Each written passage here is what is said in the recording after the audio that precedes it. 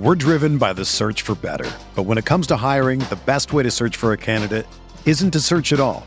Don't search, match with Indeed. Indeed is your matching and hiring platform with over 350 million global monthly visitors, according to Indeed data, and a matching engine that helps you find quality candidates fast. Ditch the busy work. Use Indeed for scheduling, screening, and messaging so you can connect with candidates faster. Leveraging over 140 million qualifications and preferences every day, Indeed's matching engine is constantly learning from your preferences, so the more you use Indeed, the better it gets. Join more than 3.5 million businesses worldwide that use Indeed to hire great talent fast. And listeners of this show will get a $75 sponsored job credit to get your jobs more visibility at Indeed.com/Blue Wire.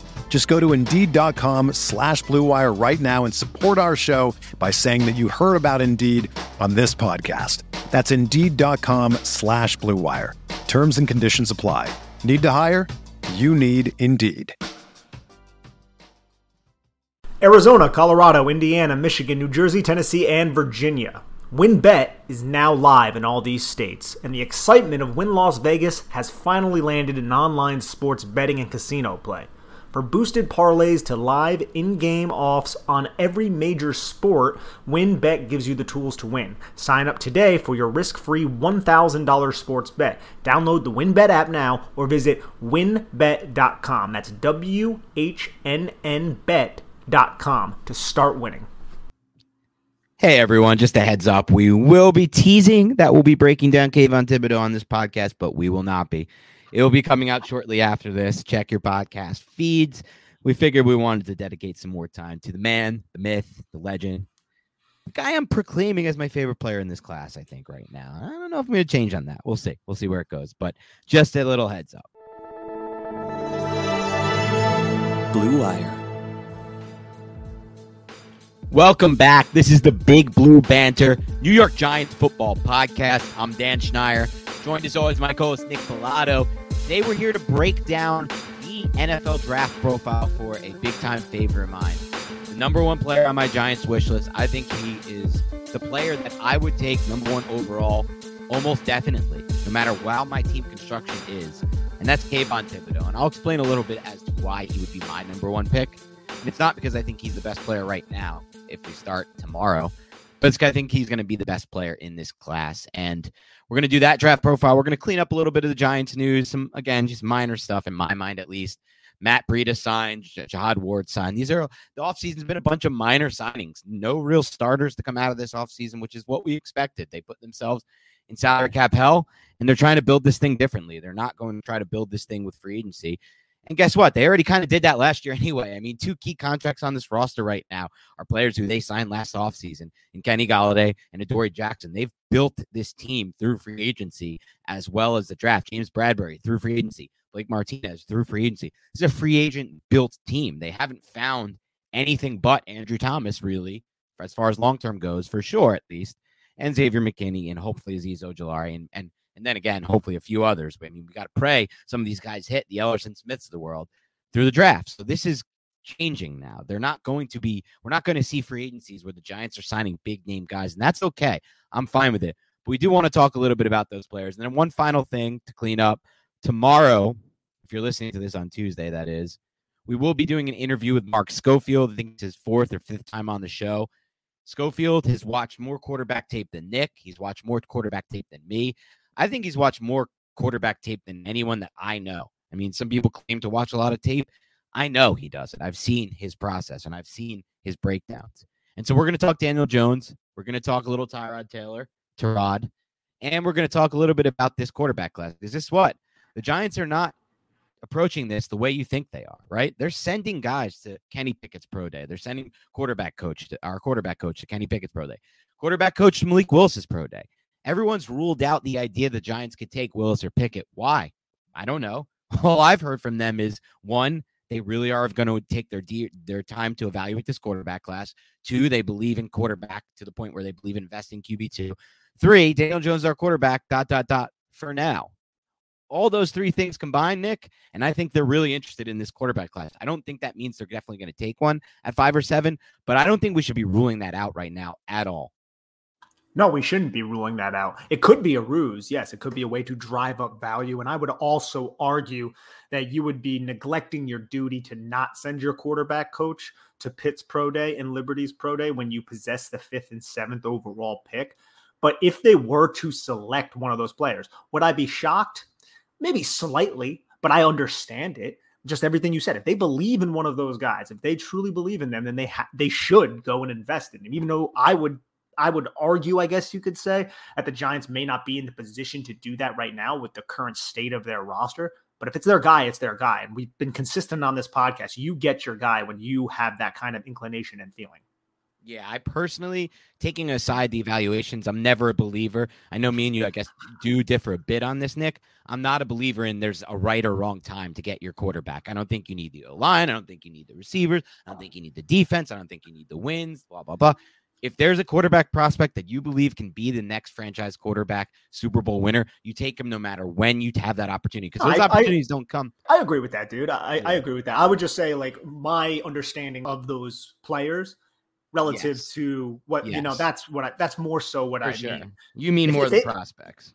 Yeah. If there was a guy right now who was, Justin Herbert, I'd be all about that, dude. I don't give a crap how bad this team is. And I think you're right. And I don't think Willis is that, or Pickett from a pure raw upside standpoint. Now, Willis does have some things that Herbert can't do, in my opinion, just from watching him.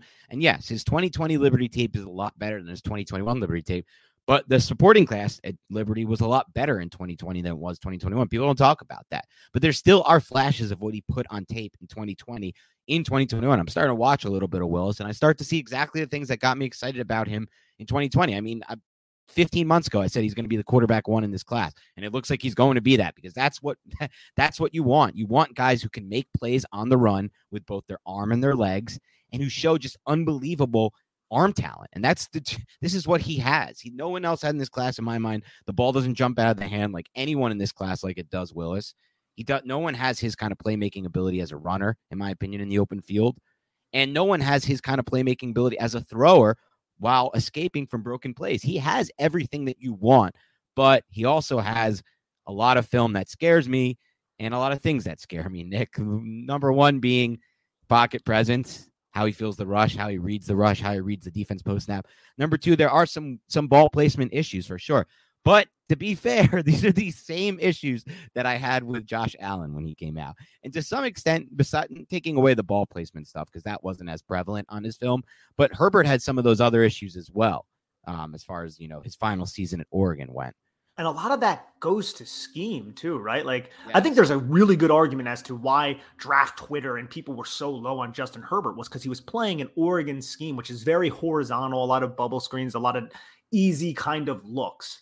And they didn't really unleash his athletic ability until those last final games at Oregon, where it was the Pac-12 championship, and games like that. You didn't see how good of an athlete he was consistently. And you can you could definitely see the athletic ability for Malik Willis, but when you look at Hugh Freeze's offense, it's how translatable is that? It's the same argument with Matt Corral at Ole Miss. Yep. How translatable is that offense to the NFL, where there are a lot more defined reads and it's not as progression laden of an offense? And I think those are fair criticisms, but you got to look at the traits and you got to look at the kid. And in terms of Malik Willis, and we'll talk about this more extensively with Mark, it seems like everybody was raving about him as a person, not just because he was, helping out a homeless person on the street in Indianapolis, which is excellent to see, no doubt. But how he conducts himself in the interviews, how smart he is in the interviews, how he can recollect what the coaches were telling him. Reportedly, I'm not in the interview room, but all those things are incredibly important as well. Yeah, very important. And, that's one of the most important things they do. When they bring these quarterbacks in for these interviews at the combine or the private visits, they put them up on the board and they give them concepts that they're planning on using, whoever that team may be, and they see how fast they can acclimate and pick them up. Because if you can't pick them up even on the board, you're never going to be able to pick them up live in game with the reps, with all the defenses doing, with all what the defenses do now to disguise things pre and post snap. And I think that if Malik Willis is drafted by the Giants, or really if he's drafted by anyone, the best option would be to do what the Chargers did with Herbert and throw out the nonsense that he was, not nonsense, but in my opinion, not maximizable offensive system that he was playing in, not maximizable to his skill set at the collegiate level, and create their own offense, just like the Ravens did for Lamar Jackson, a very specific scheme and system for Jackson, just like the Chargers did. The Chargers could have been like, look, Herbert does well with this horizontal concept, right? Herbert has done this thing 100 reps of it, and 80 of them have gone well at Oregon. Let's build on that. They didn't look at that. They said Herbert has these traits, armed with absolute rip. He can rip the ball through tight windows, and he can throw the ball vertically. Let's design a vertically oriented system for him. And that's exactly what the Chargers did. And that's why they've been able to maximize him. If they tried to put him in a similar system to that Oregon system in year one, and have kind of tried to build off of that in the coming years, I don't think he'd be the same player right now that he's viewed at. And I think the same will be true. The same was true of Jackson, Lamar, and I think the same will be true of Willis. And we'll see. And honestly, to be honest with you, Nick, I think the Giants could figure that out. I think Dable is the type of coach who could figure out a completely brand new system tailored to Willis's skill set that gets him to show out early on in the NFL and kind of hide some of the deficiencies, at least from the processing standpoint. There are, again, still issues I have with him from a ball placement standpoint and mechanic standpoint.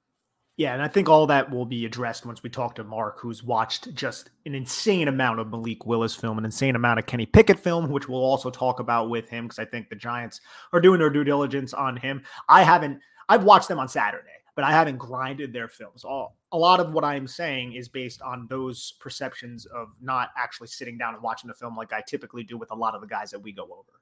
Yeah, and just to be transparent as well, I saw like 6 games of Willis from 2020. I've seen only one of his 2021 games. And at least I'm talking about just like on the film.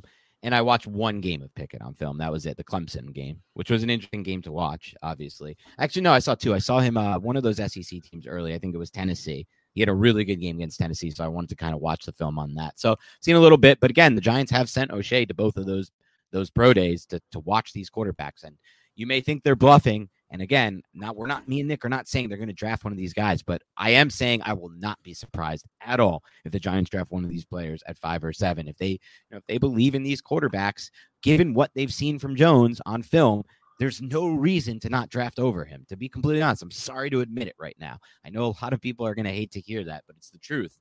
Any NFL team coming in with a new coach and a new GM is not coming in with the Dave Gettleman, we fell in love with this kid at the Senior Bowl act. They're coming in with we've seen the bad tape. We need to consider that he may not be the future here. And regardless of how well he talks to the media, how hard he works, he comes in early, Mara loves him, none of that stuff means anything. If you're not winning games, you're not throwing touchdown passes, you're not moving the football through the air. And so we'll see what happens there on the quarterback front, but again, I won't be surprised. Before we dive into Thibodeau, Nick, let's talk a little bit about some of these signings. Again, back-end stuff.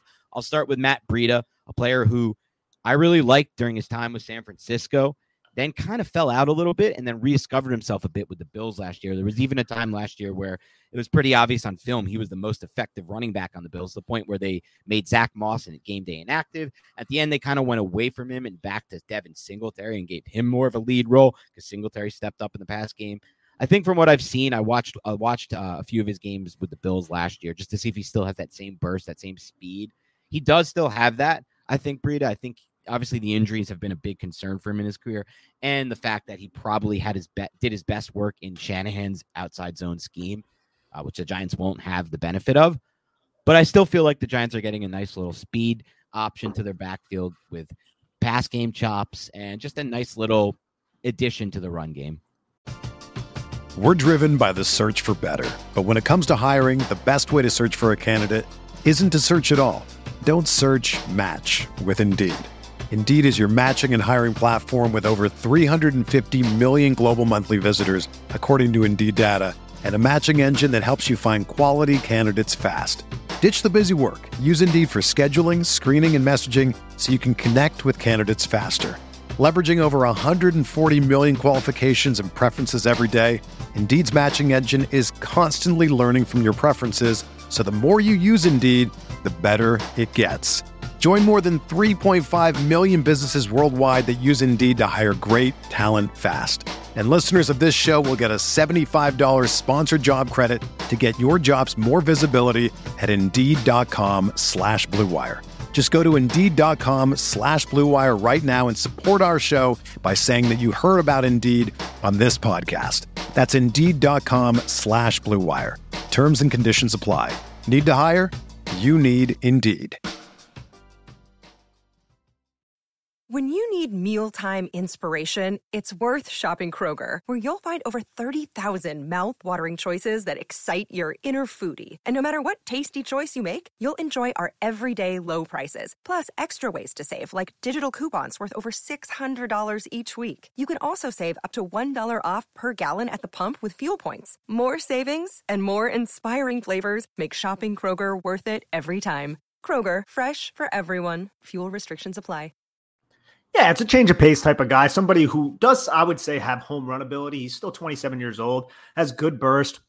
There's some tape of him where he really sets his blocks up well. He presses the line of scrimmage, gets that linebacker or that safety to kind of bite forward. And then that cat and mouse game we always talk about. And then he, jukes off the inside foot and around the tackle and picks up extra yardage. So you see some processing there.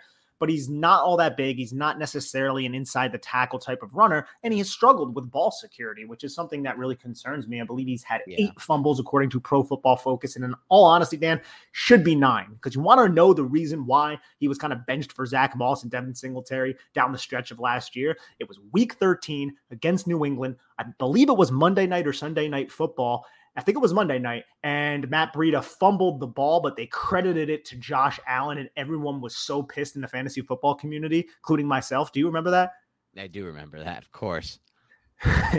Well, he didn't really play all that much after that. He saw 3 snaps as a rusher against Tampa Bay, 3 against Carolina, and then didn't really see the field all that much against the Jets, specifically in terms of running the football, but he was still a receiving threat. And I think that's probably the most interesting part of this edition, other than the Giants are just adding cheap guys that they're familiar with to kind of fill their roster out so they're not really pigeonholed when the draft comes, which I think is another important part of a lot of these additions, the Glowinskis, the Feliciano, and the Breida even.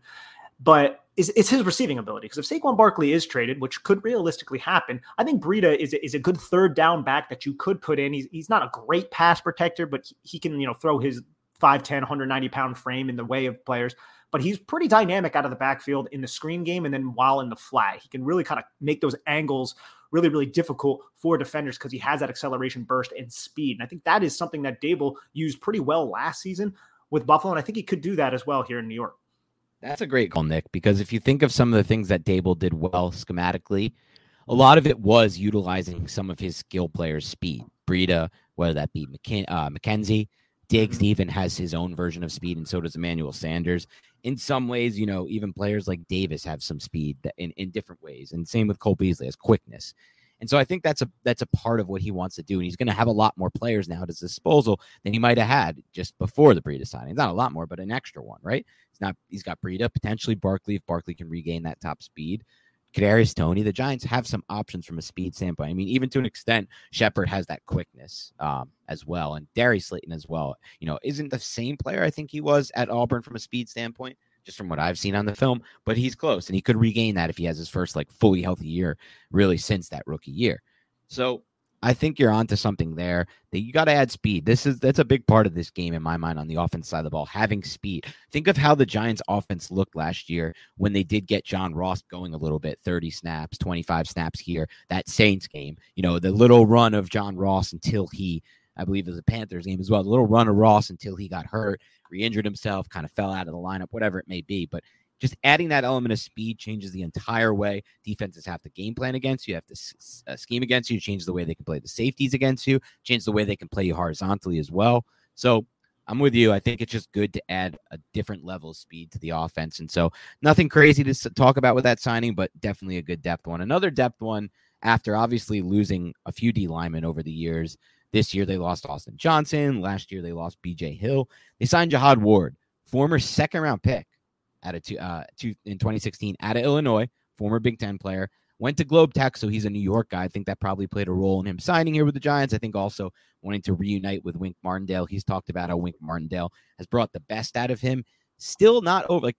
People have washed away with these 2016 early round picks, right? They can't make an impact. Well, that's what happened with Austin Johnson before he signed with the Giants last year.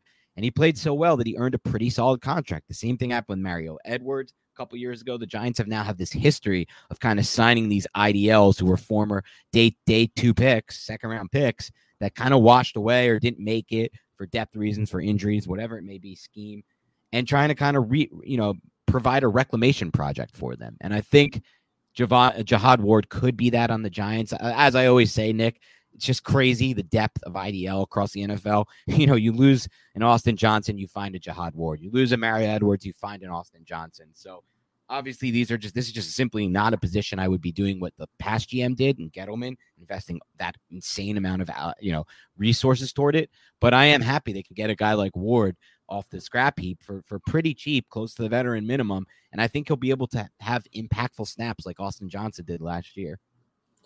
Ward is a totally different player than Austin Johnson. Ward plays a lot on the edge. He's a 6'5", 290-pound player who will be 28 years old, so he's still relatively young. And I watched a lot of his Jacksonville tape. I watched his Baltimore tape, and I put up a long film review on Big Blue View. If anybody wants to go and check it out, it dropped Tuesday, March 22nd. But what I saw from Ward is somebody who can play boundary edge. You align him towards the boundary. He's, I would say, a solid athlete for someone of his size, good foot speed, fires off the ball low, plays with good leverage, has some pop in his hands, really uses his extension well off the snap. I wouldn't say he's a dynamic athlete, but like I said, I think he can be an edge towards the boundary, which means you're on the hash that's closer to the boundary, so there's not as much you have to cover if there is a boundary side run. So you don't necessarily have to have the speed to cover the field, which is more prevalent in college because the hashes are a little wider, but still it's something in the NFL. I saw him aligned to the field as well. He'll drop into coverage a little bit, but that's not necessarily his game. Yeah, we shouldn't expect too much of that. On passing downs, he was kicked inside a lot to play 4-eye, to play 2-eye, to play 3 technique, and to use, I would say, solid quickness off the snap to penetrate. I feel like he does a really good job kind of getting to the half man right off the snap when he times the snap well, and then using a rip move with low leverage to raise the center of gravity and then kind of separate from the blocker, whether that is a tackle or whether that is a guard. I watched all of his pressures and his sacks. I put that up on Twitter. A lot of them are designed. A lot of them are built off twists. A lot of them are unblocked. There are a couple that were built off of just pure power moves that he employed. He's more of a power rusher than a finesse rusher, which is fine. But I think he's just going to be a depth rotational piece here for the Giants who can kind of spell Leonard Williams here and there, can line up on the edge if they're facing a running team that wants to really kind of, take advantage of an Azeez Ojulari. And I feel like the Giants are probably going to have another edge that can probably do this, but say they don't. He's somebody who can hold the point of attack well and not get bullied off of the edge because he's a solid run defender. I think it's a good depth signing, not somebody that the Giants are probably going to have to rely on all too often. Yeah, similar in that sense. Obviously, completely different players. I agree with you on that, but just similar to what we might get from a snap standpoint from somebody like Austin Johnson last year. And we'll see, because like you said, he could line up on the edge, especially against run-heavy team. So he brings a little bit more versatility. He brings experience within Wink Martindale's system. Fine, solid signing there. At the same time, they did lose Lorenzo Carter. From all the reports I've seen, the Giants made an offer for Carter. They wanted to bring him back, but their offer didn't exceed the Falcons' $3.5 million one-year deal, which is a decent amount for a player like Carter to an extent. Like, I still feel like he's young.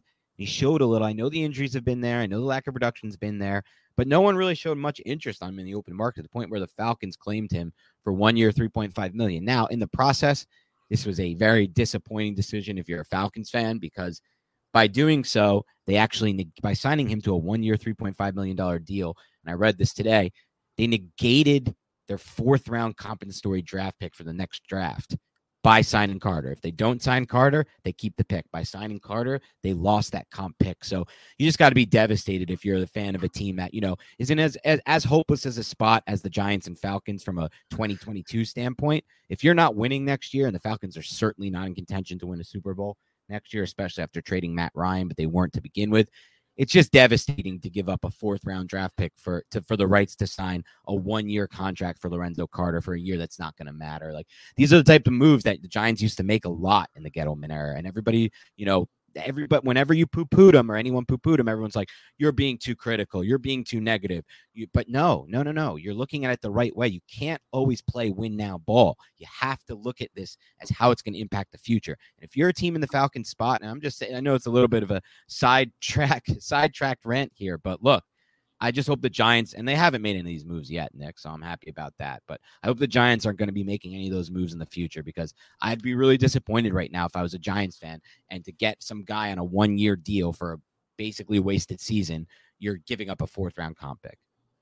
Yeah, you're 100% right in terms of the compensatory formula. But in terms of the player Lorenzo Carter, like I really wanted the Giants to be able to bring him back, Yeah. to be honest. Like he was probably my number one free agent I wanted back for the New York Giants because I do think he has this unique skill set that Wink Martindale would maximize because he can cover. We've seen it. Right. He can play linebacker. We've seen it. He can play edge. We've seen it. And I think if he never tore his Achilles, we would be talking about him in a much higher regard. Because I think Patrick Graham was another defensive coordinator who could get a lot out of him, but he never really had the opportunity because of that Achilles tear. He had the 5 games, getting used to a new system in 2020, tore his Achilles, started slow this year, and then finished really, really strong. I'm wishing him the best. He's still 26 years old, dude. He's still, young as heck, 6'5", 250. That is a perfect Sam type of linebacker that Wink Martindale would have loved to have. But you know what? Best of luck in Atlanta. And I do agree with the compensatory. Like, that's a 1-year signing, and you just negated a 4th-round pick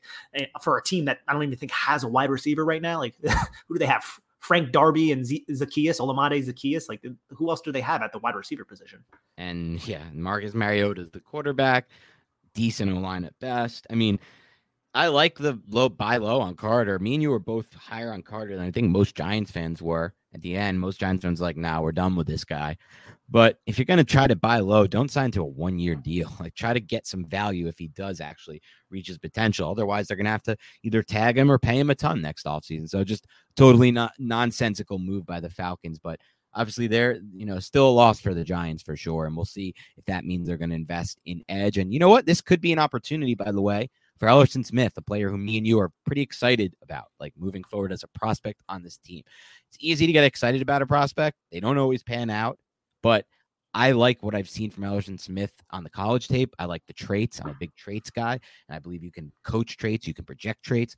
And so this could just be more opportunity for him, which is not necessarily a bad thing. That could ultimately end up being a good thing. It could. Now, those are 2 different players as well, and I know you're aware of that too. I would like to see if Ellerson Smith could move in space like Lorenzo Carter could.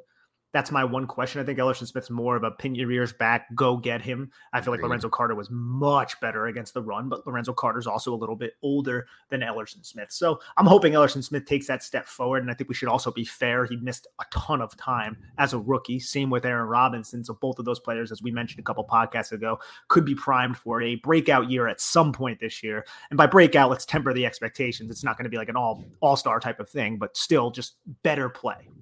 For sure. And I think you're right about Ellerson Smith. He's an interesting prospect for the Giants because I do feel like, one, he was drafted by the old regime. I'm not sure exactly how Wink Martindale views him within his system.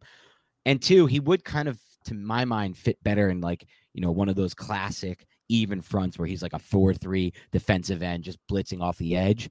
But I feel like there's a good possibility Wink Martindale knows that and can figure out a way to, best utilize him as a pass rusher. I'm definitely less concerned about that, but I am a little bit more concerned about what you said, which is kind of just his ability as a run blocker. I think he needs to fill out his body, needs to grow into his body. He needs to show a little bit more physicality, setting the edge and at the point of attack to be anything more than a situational rusher, which I guess we could say Carter was more than that because he obviously did a good job setting the edge in the run game. So, it's a good point. Maybe his role or his path to playing time was kind of independent of Carter, but maybe this could also be, an opportunity for him to, understand, look, I have a big chance here to grow into a bigger role if I can, round out my game and become more of a force against the run. Yeah, and that's the hope. That's the hope. And I think it's weird too, man, because we have that slight concern about Ellerson Smith, and it's only slight. Like we said, he was hurt all last year. He can grow, all those things. But doesn't it kind of remind you of the Oshane Ximines conversation just from, 2 years before this? Yeah, it is exactly like the Oshane Ximines. I think they're different prospects, and I know you do too. Like completely different prospects, but it is very similar. And Oshane's still on the roster too, which is like another funny part about this. So it could be interesting. Like, say that Wink Martindale doesn't view Ellerson Smith or Oshane Ximines as players that he could fully use, but he'll keep one of them on the roster, more than likely Ellerson Smith, just because he's young and he is very athletic and you use him situationally. That kind of leads you to the conclusion that Wink Martindale is going to really want to add his edge and defensive line guys in this draft if the Giants find value, say, on day 2 and day 3, or possibly on day 1. Yeah, it definitely makes me wonder also, like, look, they're doing this in conjunction with their draft prep, right? It's not like they made the decision to not offer Lorenzo Carter more money and create more cap space to re-sign a player like Carter, independent of their draft evaluation. It's all together. It's all one working thing. So it leads me to potentially at least speculate, Nick, that they see this draft board and they're like, whether that be with 5, 7, or our day 2 pick, our early day 2 pick, we're going to have a really good opportunity to draft one of these edges. Like, they may be like, look, even if this guy goes, this guy goes, this guy goes, there's still this guy, and we actually like his value at 7, whether that be, Walker from Georgia or whoever it may be, or the kid from the Florida State who I'm blanking on his name. Yeah, Jermaine Johnson is a name that I feel like Giant fans need to be paying attention to a little bit more, if I'm going to be honest. And myself included. I haven't watched tape on him, and I want to. I've seen some of Walker. I have not seen much of him. And look, that's kind of what happened with me at the end of that 2019 draft class, where at the very end, I kind of started watching. I was watching a little. I saw some clips, and I'm like, you know what? Let me take some time to watch Brian Burns. And I absolutely fell in love with Brian Burns, the prospect. Moved him all the way up to number 6 on my big board. So it's like, that could be Johnson too. I don't know. I haven't really seen much. Have you watched any of him? Yeah, I did a breakdown on Big Blue View if anybody wants to check it out. It's on the YouTube page. It's probably about like 25, 30 minutes long. To me, he's somebody. So this is like, we'll probably do a draft profile on him, but just a quick overview. He went the JUCO route because he didn't have great grades coming out of high school. And then he went to Georgia for 2 years before transferring to Florida State in 2021. And he really broke out in Florida State's defense. He's very, very physical against the run. He's a good pass rusher with very, very violent hands. He could probably refine the timing, the placement of his hands, but you could just tell there's a lot of violence in there. Has a really good inside jab move and then shoot outside, try to use his hands to swat the outside arm of the offensive tackle downward, win the edge, dip, bend, and then sack the quarterback, crash the pocket, do whatever he has to do. I think he's interesting. I love the physical nature of him. Great pursuit in space, good athlete. I think he's somebody that I'm not advocating the Giants to pick him at 7. I just think that he should be in the conversation, and I haven't seen much of that. You're starting to see more of it from a national standpoint, but national people just tend to be like, the Giants need an edge. Let me plug this guy in because nobody's doing it now. Whereas, Giant-specific guys are a little bit more nuanced with their evaluations of players that fit into what the Giants are going to actually do. Yeah, and everybody said the Giants couldn't take Brian Burns that early at 6 overall. The talk at the time was at that point, no one really expected them to go Daniel Jones at 6, more like 17. They ended up, falling in full bloom love, quote unquote, and taking him at 6. But the thought was, if Josh Allen isn't there, and everybody was like, he's not going to be there. I didn't think there was any chance Josh Allen was falling to 6. Are there any edges? And everybody would say, getting a guy like Brian Burns that earlier, Montez Sweat, is a reach. Neither ultimately ended up being reaches. Both of those two players ended up being smash hits for Carolina and Washington, respectively, especially Burns. I think Burns is an even better player than Sweat, as far as I'm concerned. And when he's healthy, I think Burns is one of the premier edges in the league. He's just had battling injuries a lot of his career. Both of those guys are very different. And the one thing with Sweat is totally he had a heart condition at the combine that made him drop. That's important to know. For sure. But point being, I'm sorry, I did a long loop there to get to the point. But the point being, it doesn't really matter what these mocks say. And when you're so quote unquote allowed to draft a player, no, the Giants may draft Johnson at 7. They may draft Walker at 7. They may view these edges as top players in this draft, players worthy of that pick.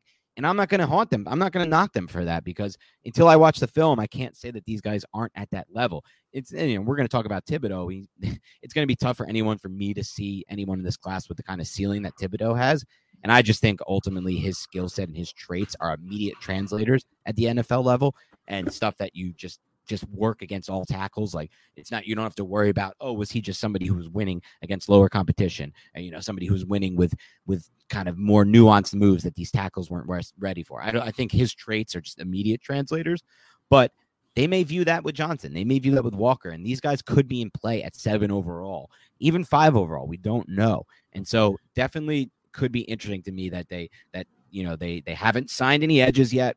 Exception of Ward, who we both believe is more of a hybrid player, obviously a bigger player as well. And they did decide to let Lorenzo Carter go, a player who we both believe, was probably their best prospect that hit free agency. And Walker, man, I'm so glad you brought his name up, because does he not just fit the Joe Schoen or Brandon Beane, maybe I should phrase it, prototype of what they want on a defensive line? 275 pounds, incredibly long arms, insane athlete, dude. Like he fits it to a T. And I've watched his film, and I think we could have a fascinating conversation on Travon Walker and hope to do a draft profile once you get some eyes on him, because you see those traits, but it's not like he's just dominating snap in and snap out, and he was used in a kind of a unique way at Georgia. So there is a bit of projection with a Travon Walker. But man, dude, like you look at just some of his movement skills and just how powerful he is and all throughout his body. It's something that I think they're definitely going to be interested in, but I don't know if they would necessarily pull the trigger. Nobody does. And it's interesting too, Nick, because especially with players like that who didn't exactly dominate despite having so many talented players around them, whether that be, you know, based on the system, based on just having so much talent around you and just the ability to kind of be able to spell, like, you know, you can spell a player in a Georgia defense if you're a coach more than you can a player on a UCLA defense or on an Oregon defense or whatever it may be, because you have the multiple beast athletes on your bench you can put in. But the thought process for us has always been throughout, me and you, and I think we've stayed pretty tried and true on this, is we're very open and interested in trading back from number 7 overall, potentially, in my mind, at least number 5 overall. It's the same concept for me. Yes, we may miss on somebody big there, but that may be the only way to get a trade done. If a team wants to trade ahead of the Panthers at 6, because who could likely take a quarterback, the only way to do it is if the Giants give up 5. It's really a prime spot for that type of idea. So why we're open to that is there's a lot of reasons why me and Nick are open to this trade back idea. One of them, you know, long-term speaking, is to get a better chance at a quarterback next class. But in general, it's just good to pick up on value. I mean, even last year, which was like a worst case scenario, right? Like Slater and Parsons, 2 guys who me and Nick loved, absolutely loved. They were 2 guys we wanted if they were going to stay at that pick. Both ended up being like almost immediate all-pros, basically. Essentially almost immediate all-pros in the rookie season. That's the worst case scenario. And even in that scenario, the Giants still get Kadarius Toney and whatever they can make of the 7th overall pick in this draft. So that's a worst case scenario. Like there was a good chance that both Slater and Parsons were just average or pretty good in their rookie year, or, you know, showing potential, but not having, you know, performed to that level. But even in the worst case scenario, the Giants still have so much to gain from that trade, because if they hit at 7, it's still a good trade for them. If they can find an all-pro at 7, it's still a good trade for them. Even if they can find like an Andrew Thomas, or somebody who plays at the level of Andrew Thomas has shown so far, and Kadarius Toney then starts to stay healthy, become the key cog in the offense, I still think it's a good trade for the Giants. So that's, you know, just part of the reason why we're interested at 7. But one thing I'd ask you, Nick, is if we're going to trade back, there should be targets. Like, let's say the Giants trade back from 7, not 5, right? And at 5, they take Neal or Ekwonu, like if one of them falls. And I think at this point, based on my projections of the draft, and I'm curious to get your take on this at some point, Nick, I think one of those 2 tackles will be there, because I think the Jags have locked themselves into Hutchinson, and I just don't see Salah passing on Thibodeau, to be completely honest, at 4 overall. And so maybe that means the 2 tackles go 2 and 3, but I just don't. I don't know if I see that happening either. It's a, you know, there's a lot to consider here right now. But say they do trade back from 7. One thing the Giants have to consider is, if they're targeting Walker or Johnson, like they need to consider what range they can trade back to still get one of those edges, right? Or to still get, if they love Gardner and Sting, let's say they have 2 corners, let's say they have 2 safeties, whatever it may be, to still get one of those players. Because I'm sure they're going to want to still have an opportunity at a blue chip player at a position of need. And the teams that you can look at, I mean, you have Atlanta at 8. So you're talking about trading up a couple spots with the Giants already sitting there at 7. Atlanta and Carolina. Now, let's say Detroit doesn't go with Malik Willis, which, you know, there's rumors that that's going to happen. It could just be smoke screens. It could be bull crap, you know, whatever. Atlanta could view Malik Willis as their guy, and Carolina could. And Atlanta, the Giants may hold a lot of leverage to allow Atlanta to jump towards 5 to take, say, Malik Willis or a Kenny Pickett or whoever the heck they're interested in. And then the Giants are sitting there at 7 and 8. Like, that's a pretty good situation. Now, the unfortunate part of that situation is if Carolina, say they only want one of those guys, and if Atlanta takes that guy, then Carolina's more than likely going to go with the offensive tackle that would be available, because they need offensive tackle desperately. So the Giants, in doing that, although they could collect maybe 2 day 2 picks, possibly leverage a first round pick next year, who knows? They may sacrifice the fact that they could have possibly had Evan Neal or Ike Ekwonu. For sure. And I think if they do make that sacrifice, they're probably going to view this a lot differently than, you know, it was just outlined, in the sense that they're not going to see it as a 2 tackle class. If they make that kind of move, they'll probably see it as a 3 or 4 tackle class in their eyes, or a 3 or 4 edge class if it's going the opposite way there. But I think what you brought up is really interesting and important about this trade back. two things that were working in the Giants' favor with the trade back. One, if they do trade back, it's with a quarterback needy team. And that's essentially just a free space for the Giants because that will mean a quarterback is selected before them. It's almost like it's knocking off one pick before the Giants pick. So the Giants weren't going to take any of these quarterbacks anyway, assuming that's the case, right? Assuming they're not in the market for the quarterback. We have to put that aside. But it's a free space for the Giants otherwise. And the other thing is, as far as you mentioned, the leverage goes like, oh, maybe the Giants will get a couple day 2 picks. Maybe they'll get a 1. I don't know. I mean, they hold so much leverage. Think about the time when the Bears were just dead set on getting Mitchell Trubisky. The Bears sat at 3 overall. The Niners at 2 overall. They were so dead set on the quarterback and what they believed was the one guy they had to get in that class. Now, obviously, looking back, it's a pretty sad evaluation by Ryan Pace because he viewed it as if he doesn't get Trubisky, he screwed up at quarterback. Meanwhile, obviously, Deshaun Watson. But look, if the Falcons or whoever it may be views it as Malik Willis is the only quarterback worth trading up for, worth investing in. We want to get a quarterback in this class. We believe he's the guy. And that could easily be the case. Like you watch you evaluate Willis and you project Willis versus the rest of this class. At least in my mind, he's the only quarterback I'm interested in the top 5, to be honest. I can see a path for Kenny Pickett, but it's not the path that I want to go down. I don't like the Daniel Jones, Kenny Pickett, that type of path where you might be able to get, if you're lucky, like a Ryan Tannehill. Because even when you get to the Ryan Tannehill hill, no pun intended, you get stuck with this offseason that the Titans in, where he's making like $35 million against the cap, and it's going to rise to like in the 40s, and you're cutting all these guys, and you can't sign anyone. And really, where did you go in the first place? You won your division, you got the 1 seed, but you were knocked out against the Bengals in the playoffs. Like, where are you going with that route? You need to go for the ceiling route at quarterback, in my mind. And so if they view it as that, the leverage is all there based on the class. The Giants have the leverage because there's this one doesn't have a Mahomes and Watson after, at least not that we think, at least not that I see on the film right now. Maybe Carson Strong or Desmond Ridder, but I doubt it. So they may view it as, look, we have to get Malik Willis. We're willing to give up more than the trade value chart says, just like the Bears were when they traded up for Trubisky. Yeah, and then you also have Seattle at 9, and then Houston's now at 13 with the Cleveland trade for Deshaun Watson. I don't know if Houston's interested in a quarterback, but who knows what Nick Caserio is thinking of.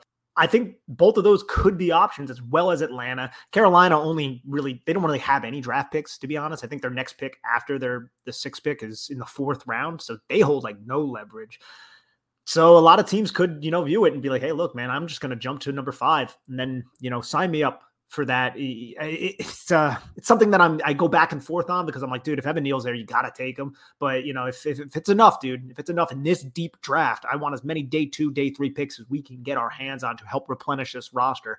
And again, it just goes in. We could talk forever about this, Dan. And that's one of the most fascinating things about this draft, holding 2 top 10 picks where quarterback is now slowly kind of creeping up into the conversation for a lot of teams who may be desperate. Yeah, and that's the best part, the capitalizing on this quarterback desperation. And then at the flip side, like if you are able to make the trade back, if you're the Giants, and I agree, it's not that I'm like skeptical of it. It's that I do have some reservations because Evan Neal's a sick player who I want on the Giants roster at right tackle tomorrow. Ikwanu is a player I also want on the Giants roster at right tackle.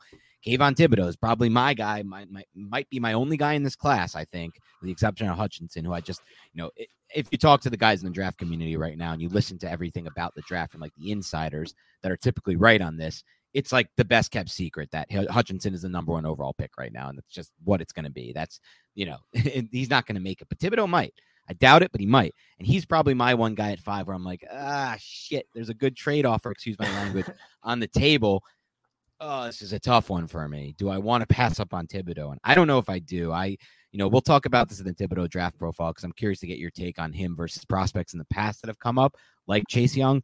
But I really, really, really do like the projection and the traits-based projection. And not only just the projection, a lot of the film, just plays you see on film when you start to watch a lot of Thibodeau, to the point where I just feel like this guy is going to be an all-pro pretty damn soon. We'll talk about it on the pod, but I actually haven't had this feeling for an edge rusher in a long time, since Von Miller, I believe, because he has 2 traits that I think are just so key in winning as an edge rusher that are just so translatable too against the next level of competition. And that's why it's going to be unbelievable. I can't wait for the draft. All right, that's all we have for today. We're going to get back into draft profiles soon. We're going to get back into news soon. But thank you again for tuning into the Big Blue Banter podcast. As always, if you can, we really appreciate you can head over to our iTunes page, leave us a rating, leave us a review, make it 5 stars. Give us some kind of compliment. No, just kidding. You can ask a question, say what you want in there. And if you follow on Spotify, if you're not an Apple guy or girl, then go ahead and leave us a rating there. I believe you can still follow there. I don't know if you can leave a rating. So thanks to everybody. Have a great rest of your week, and we will talk to you soon.